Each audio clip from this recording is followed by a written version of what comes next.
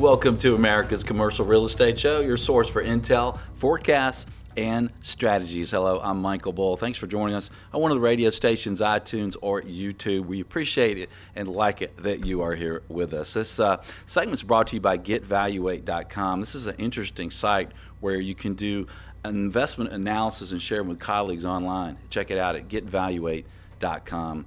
And today we're going to talk about a sector and a segment of commercial real estate that seems to have a growing interest, and that is self-storage. A lot of people from REITs down to individuals and everyone in between has become more involved in and interested in self-storage. That's what we're going to talk about today. Please welcome my guest, David Westbrooks. He's president at Georgia Mountain Storage, and he's here in Studio One. David, thanks for being with us. Hey, excited to be here. We also have Graham Hill here with us. He's president of the National Self-Storage Group with Bull Realty. Graham, thanks for being with us. My pleasure. So, gentlemen, how are you finding the market today for self-storage? It seems like a lot of people are interested in the sector. Very hot, very popular right now. Yeah. So a lot of people want in, huh? They want in. It's like a gold rush. Gold rush. Does that give you any concerns? It does for me in some areas of town, the possibility of being overbuilt, like people rushing in, building too fast, and maybe creating too much supply. Yeah. And Graham, what do you see in the market? Is this a buyer's market or a seller's market? Or? Well, it's really a seller's market, but there's many, many more buyers than there are sellers. Yeah. It's like people are very hesitant to let go of the self-storage facility. I mean, there's circumstances like the death in the family, or for whatever reason, properties do come up on the market, but it's you've got to pry them out of their hands now. They're not really to part with them. Well, let's talk about some of the values that you're seeing today. So let's first talk about some of the more institutional, high-quality, larger types of properties. If a buyer comes to you for one of those today, what are they going to have to pay cap rate-wise? Well, if it's right downtown or right the double A spot, it can be in the fours. It's amazing. I mean, the price of money that the big REITs can get, or the cost of money, is really changed the game. And it's interesting because it's rolled down to where a lot of the smaller players have the same high expectations, which are unrealistic. You get me a 4 cap rate for my 20-year-old property? Right, yeah, and it's like an 8. So if I have a new facility, it's in a great A location, and I've built it, and I'm starting to fill it up, and say I'm halfway full now, and I'm not really at capacity yet. Could you sell it for me now? I could sell it for you the day you get your certificate of occupancy. Okay. And statistically you break even when you're 46% full. So it used to take like 2 to 3 years to fill something up. Yeah. People get to break even in 12 months, even less. It's amazing. Okay, so you're talking 4 to 5% range for these institutional quality properties, but what about a property that's maybe 10 or 20 years old, and maybe it's out in suburbia somewhere? What kind of cap rate ranges you see for that? It depends exactly on the property, but you're looking between mid to low 7s to 8.5, depending on where it is. I mean, if it needs new roofs, new doors, and you've got some immediate work to do straight away, that's going to affect the price. But if there's 2 acres of land that come with the deal, that's also another good thing. If it's in an incredibly quick-growing or fast-growing community, and the highest and best use is going to change within 5 or 6 years, there's a lot of factors that can affect the value. Yeah. He sold one of our properties in Norcross for 6.4%. That's what it came in. Okay. Yeah, well, that sounds like a pretty strong cap rate for a property. What size range was that? It was a mid-sized property. Yeah. And it was 15 years old, or 20 years old? Yeah, about that, and it had about 45,000 square feet. Yeah. So there's a lot of different ways that our viewers and listeners can get into investing in self-storage, and one of them is through the REITs. And but it's not really a REIT-driven market. There's a lot of mom and pops, a lot of small operators, but the REITs have been really growing, haven't they, Graham? Well, the REITs represent approximately 10% of the marketplace, but that's the publicly traded REITs. Then there's a large section of private REITs too that's growing very quickly, but it's well over 60% single unit owners or that own 1 or 2. Yeah. So, but what's happening with the private REITs, they're moving down. They've run out of places to find it in the primary spots, so they're moving more and more into the secondary markets, wanting to find places where they can expand it and convert it. So it's there are economies of scale that they bring to the party that mom and pop don't have. They can still make it work for them as they get further and further out to the suburbs. I see. And then you talked about maybe some concern for new supply. So what are some of the demographics that some of these larger players maybe building a new facility are looking for? Well, if they're looking in town, they're wanting at least 50,000 people within 5 miles, or actually more like 30 to 40 within 3 miles, because the denser the area, the better, because the cost of building as they go up multi-levels as such. They want a lot of people. At least 20,000 cars per day, or maybe even more, or passing traffic, and great visibility is a key factor. But David, you've done well with some properties that have kind of been in suburban areas, right, that didn't have those kind of demographics. Correct. We started out in Alpharetta and Peachtree Corners area, and we did a couple of Section 1031 exchanges by selling properties through Graham and Bull Realty. We did those, rolled the money over into some outlying areas.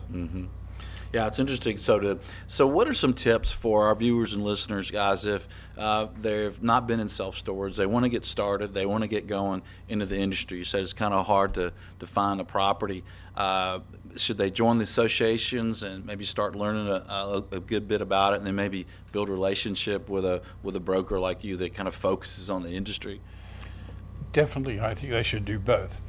Georgia has a great self-storage association that I've found to be a tremendous And that's part resource. of the National Association, right? Yes. Yes. Well, they're all individual affiliates of the national deal. I'm not sure exactly what the structure is, but this is both of us have benefited immensely from contacts and people that we've met through there.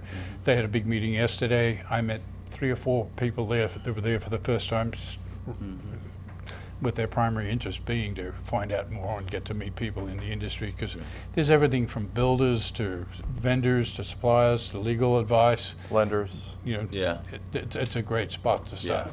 Yeah, and we'll have a link to the National Association so you can check them out on the show website at commercialrealestateshow.com. Now, you mentioned financing. So what type of financing are you seeing on some of these projects that you've closed on, David?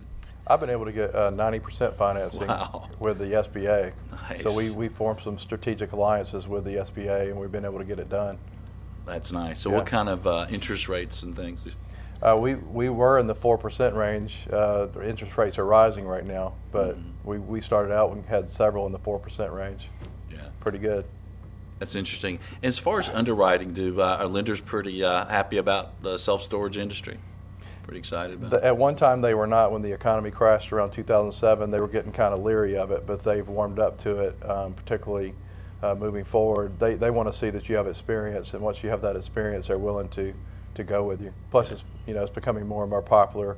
I think occupancy rates now are well above 80% at most places.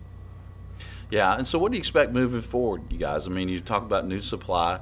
It seems like the economy's robust. Jobs have been growing in most markets. What do you expect moving forward for self-storage performance? I think it's still a growing category. I don't think it's going to grow quite as quickly. It's going to sort of level off a little bit and sort of seek its own level, but then continue to grow as population grows. I mean, Atlanta had some ungodly number of people moving here every week, and when we first started working together, David's SBA loan on his first building, that they wanted 25% down. Yeah, 75. The next time it was 20%, and then as he got better and better at it, now it's 10. So it's that's been very helpful for him. But I have every confidence in the self-storage industry. I think it's here to stay. Yeah, well, that's excellent. Well, we're going to take a short break. When we get back, we're going to talk about some of the legal issues, some of the concerns that some of the industry people have about self-storage, give you some tips for operations. And if you will, connect with us on Facebook, on LinkedIn. You can find all of our social media contacts at commercialrealestateshow.com. Stay with us. I'm Michael Bull. This is America's Commercial Real Estate Show. Are you looking to buy, sell, or lease commercial real estate? You're invited to contact Bull Realty for customized asset and occupancy solutions. Call 404-876-1640 or visit bullrealty.com. Xceligent, the resource professionals like CCIMs, CBRE, JLL, Colliers, and Bull Realty use for market intelligence. Commercial Search is the site to market and find available properties to buy, sell, or lease all over the country. Visit commercialsearch.com. BuildOut, the best all-in-one marketing tool for your brokerage. Learn how you can create marketing materials instantly and streamline your property listings process. Visit buildout.com.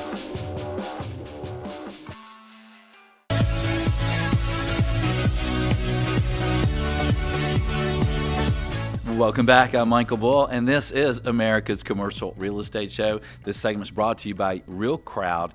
If you'd like to do crowdfunding for commercial real estate, visit realcrowd.com.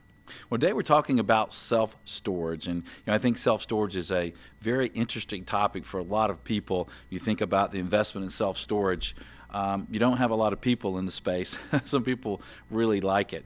But there's always issues in development and operations, so we're going to get into that in this segment. Please welcome my guest, Scott Zucker. He is a partner with Weissman Zucker. He's also Deputy General Counsel of the National Self-Storage Association. He's here in Studio One. Scott, thanks for being with us. Great to be here. Well, Scott, as I mentioned to start here today, there's always some issues with operations and development that are concerning people around the country. And one of those things is, hey, we want to build these, and some people in some of these jurisdictions are saying, not in my backyard, right? Yeah, unfortunately, we're seeing more and more of that. I guess the philosophy is they really don't understand the business and the service that it provides to the consumers in the area, both individuals and to businesses. I mean, we see a lot of success in the areas where self-storage is developed, and a lot of success both for the operators and developers as well as for the consumers around the area. But they see a lot of them, and they consider that to be a proliferation of self-storage facilities in the area, and they don't want it anymore. And so we're starting to see these moratoriums, and they're popping up around the country. We don't think there's just cause for it. We don't think it's fair. It's certainly, in our position, it's not legal based upon equal protection defenses. Self-storage is being treated differently than other business types. I mean, I've seen moratoriums where they'll allow strip clubs, but they won't allow self-storage facilities. It just is crazy, and it's just sort of a natural reaction to seeing them pop up. Yeah. But let me tell you, they're filling up. They provide a need and a service, and it's a little unfair. So we're trying to battle back around the country where we see these moratoriums. Well, it's interesting because I think some people think of the little ugly buildings with the orange doors, but some of these developments are really quite attractive. They are. They're beautiful. They're climate controlled, multi-story. They provide other services. We see, conference rooms and meeting spaces. We see other services being provided to the folks in the area. Mailboxes, eBay type services. They really try to provide a full service to their customers in the area. They're not bad. I mean, they are very nice. Some of them, in terms of the aesthetics from the outside, are beautiful. Yeah. Well, one of the things that I think all real estate people are concerned with is ADA compliance. And in self-storage, is that something that self-storage people have to even be conscious of or think about? Well, I mean, look, it's a federal law. The Americans with Disabilities Act applies to self-storage properties. They're public accommodations. We invite our customers in to use the property. They have to be accessible to the ADA. But what's interesting is the fact that there are now some governing laws under the ADA that apply specifically to self-storage, dealing with the roll-up doors and issues of access into the storage units themselves. So it's something that operators need to be aware of. It's something that the consumer who uses the property need to understand that they have certain rights with regard to the properties as well. But I know that operators are working to make their properties as accessible as possible and provide services for people that have any disabilities to be able to use their spaces. So everyone's trying to work together, but operators certainly need to know about the ADA laws and how they apply to their businesses. Yeah. And also, you were telling me earlier, and this kind of surprised me, if you could tell our listeners and viewers about this, even with your website. Yeah, well, so we've seen some recent cases, and folks that are in the retail business know this best, that folks that are using their online web portals for purchasing, and we do this for self-storage, you do online rentals, online payments. So your website needs to also be accessible to the disabled in terms of governing guidelines of accessibility even for websites. So there's a recent case out of California, I believe, with a claim that someone that was disabled was not able to use the website for the purpose intended for purchasing something. And the courts found that that had merit, even though there's not any true federal guidelines as to what these websites should have. Wow. I hate to say it, it's tough to operate a business these days. You have federal and state laws you have to follow. So what are some of the things in a website that would make it a problem? Well, look, a lot of folks have videos on their websites to show the ease of their business. Those now have to have closed captions if there's any statements made concerning the videos. They have to be careful that their colors are appropriate, not too bright, not too flashy, not something that would annoy somebody. Their font size is large enough for someone who has difficulty with reading. So they have to take these issues into account. And there are some guidelines that provide sort of directions for developers to follow for accessibility. And they just have to go back and look at these guidelines and make sure they're following them. That's the best defense to those website claims. Yeah, is be aware of them and head them off at the pass. Head them off right? at the pass, absolutely. So what are you seeing as far as lawsuits, and what are some other kind of legal issues that owners and developers of these self-storage centers should be concerned about today or know about? Well, I mean, we see so many different actions coming up because self-storage is a business like any other business. I mean, you try to satisfy your customers. There will be tenants that are unhappy about things that happen at self-storage facilities. One thing that's unique about self-storage, and we've talked about it in the past, is that if someone doesn't pay their bill, these state laws that are throughout the United States allow the operator to sell their property at public auction without going to court. And yeah, we've seen the shows, right, where they're doing that. Yeah, so storage wars and things like that, you see that this can happen.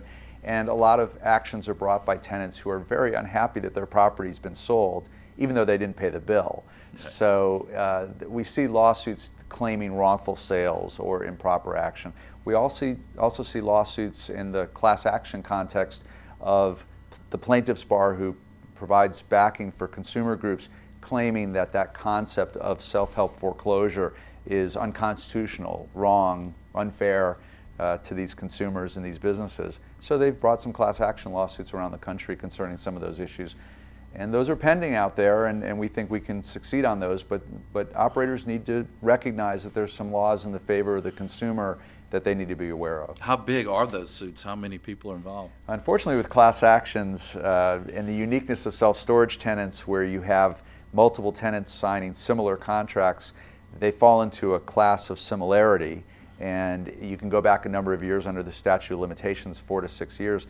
So you could have classes that are over 100,000 tenants as part of that class. And and if you calculate then the number of dollar damages per tenant, you see claims in the millions of dollars. And that's certainly a wake-up call for a lot of operators. Yeah. Well, I have some more questions for you. Since you're Deputy General Counsel of the National Self-Storage Association, I want to get some more information for our viewers and listeners, so stay with us. We'll be right back. I'm Michael Bull. This is America's Commercial Real Estate Show.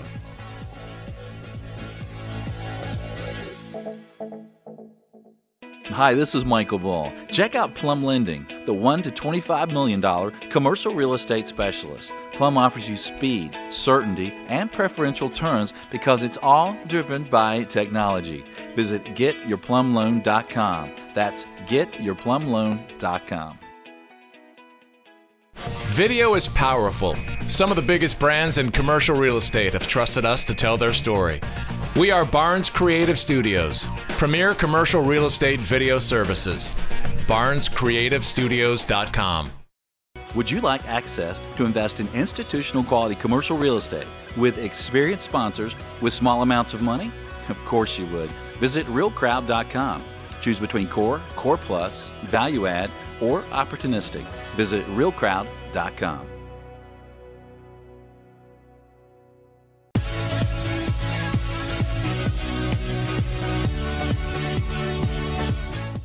Welcome back to America's Commercial Real Estate Show. I'm Michael Bull. This segment is brought to you by Plum Lending. If you'd like to get a commercial loan online, check it out. Visit getyourplumloan.com.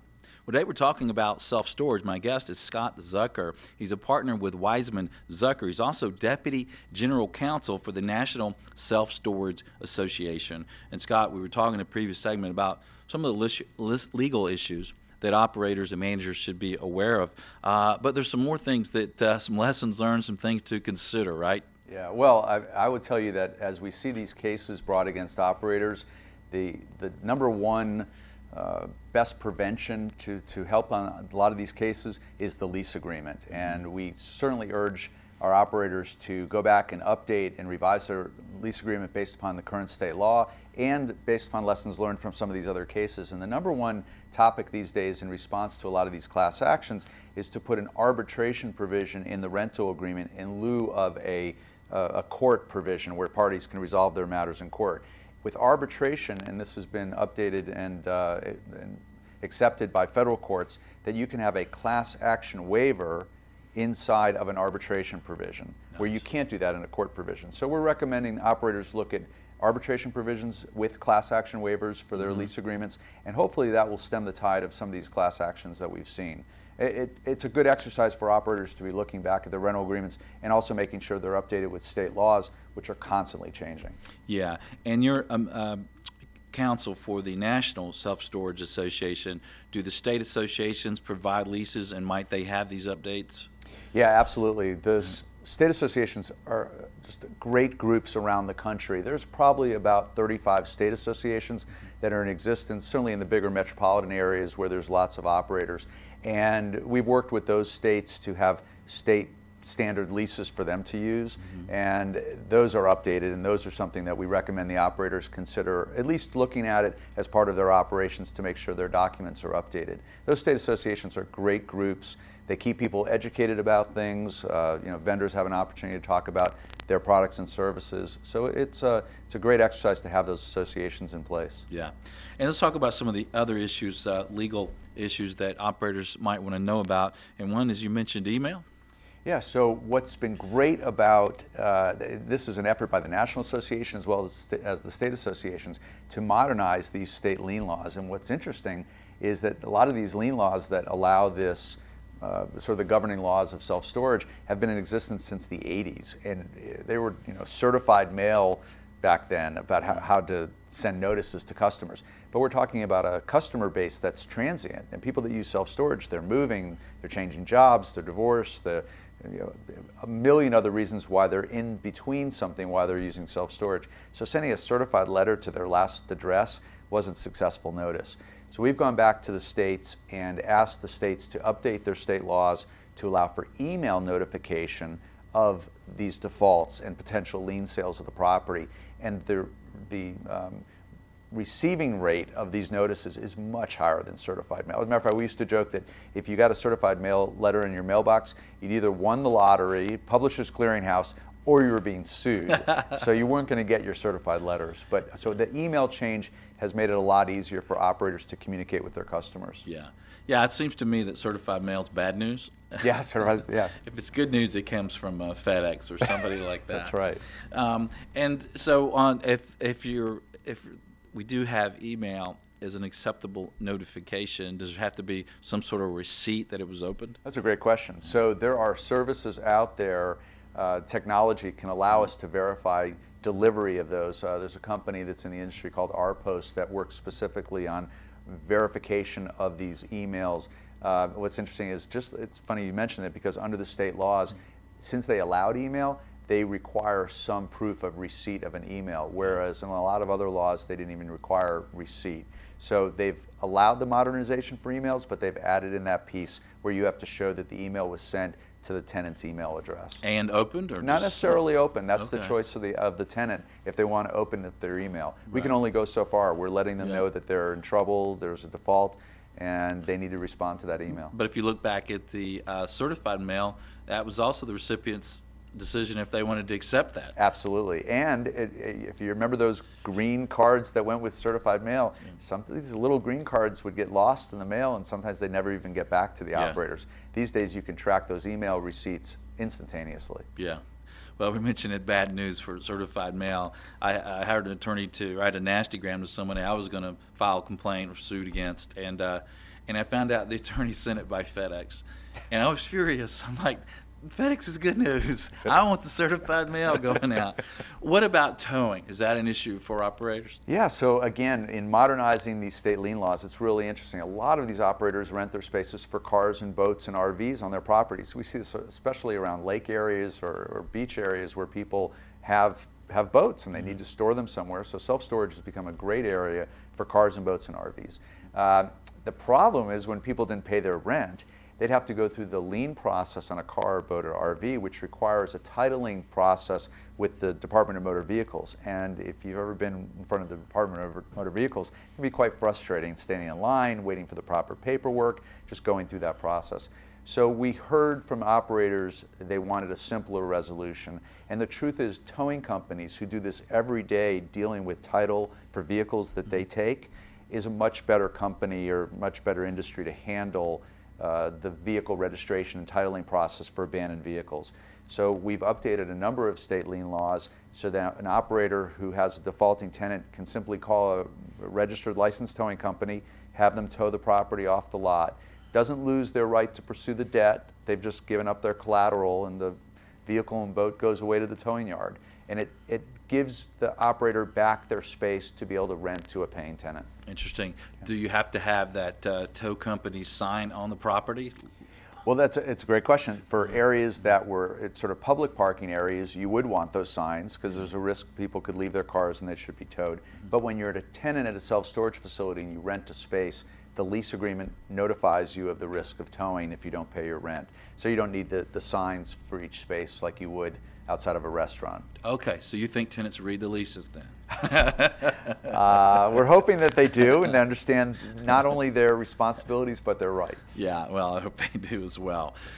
What, in your view, being a lawyer, is the benefit for viewers and listeners to be a member of the National Self-Storage Association? I do like to plug this. I mean, it's strength in numbers. I mean, and we are a great industry, but we're divided. Only about 10 or 12% of the industry is governed by the REITs, the operators that own these national companies that are publicly traded that own facilities. Another small sector is owned by large companies that are not publicly traded. Mm-hmm. The rest of the business, a majority of the business are mom and pops that run from 1 to 5 facilities. And they need a place to be able to go and get education and work with other operators to make sure they're doing the best they can to run their businesses. And they have the opportunity to learn and make sure they're doing things right. So we are big believers in association efforts by bringing members together, learning together, teaching best practices to stay out of trouble. And as our membership has grown in these state and national association efforts, we've seen lawsuits go down, we've seen success for the operators by staying out of trouble, and they just generate more revenue and more growth because they're learning how to do things the right way. So we're big fans of associations and the effort of bringing people together for grassroots support for an association. Yeah, well, it makes sense. So what's the next big event for the National Association? The National Self-Storage Association holds its national conference, where else but in Las Vegas. Vegas. And that's held in the fall of every year. So come on down to the National Self-Storage Association meeting in Vegas. It's a great show. Thousands of people attend. Vendors are there with the latest and greatest for the industry in terms of technology. And there's people like me that talk to the group and explain some of the things to keep them out of trouble. Yeah, when is that coming up? It's in September, right after Labor Day. It's the week after Labor Day. Well, excellent. Well, it should be fun, and we'll try to make it. I know Graham, who leads our self-storage division nationally, will be there, and hope he didn't lose his wages. Scott, thanks for joining us. We appreciate you being on the show. Thanks, Michael. I very much appreciate it. And thank you for joining us out there on the radio stations and iTunes and YouTube and the show website. We certainly appreciate hearing from you, connecting with you, commenting and sharing, and let us know what you think. And until next week, be sure that you always lead, learn, and laugh, and join us for America's Commercial Real Estate Show. America's Commercial Real Estate Show is brought to you by Bull Realty, commercial real estate asset and occupancy solutions. Real Crowd, crowdfunding with the professionals. Xceligent, building data everywhere. Plum Lending, online commercial real estate loans. Build Out, marketing for your brokerage. Barnes Creative Studios, commercial real estate video production.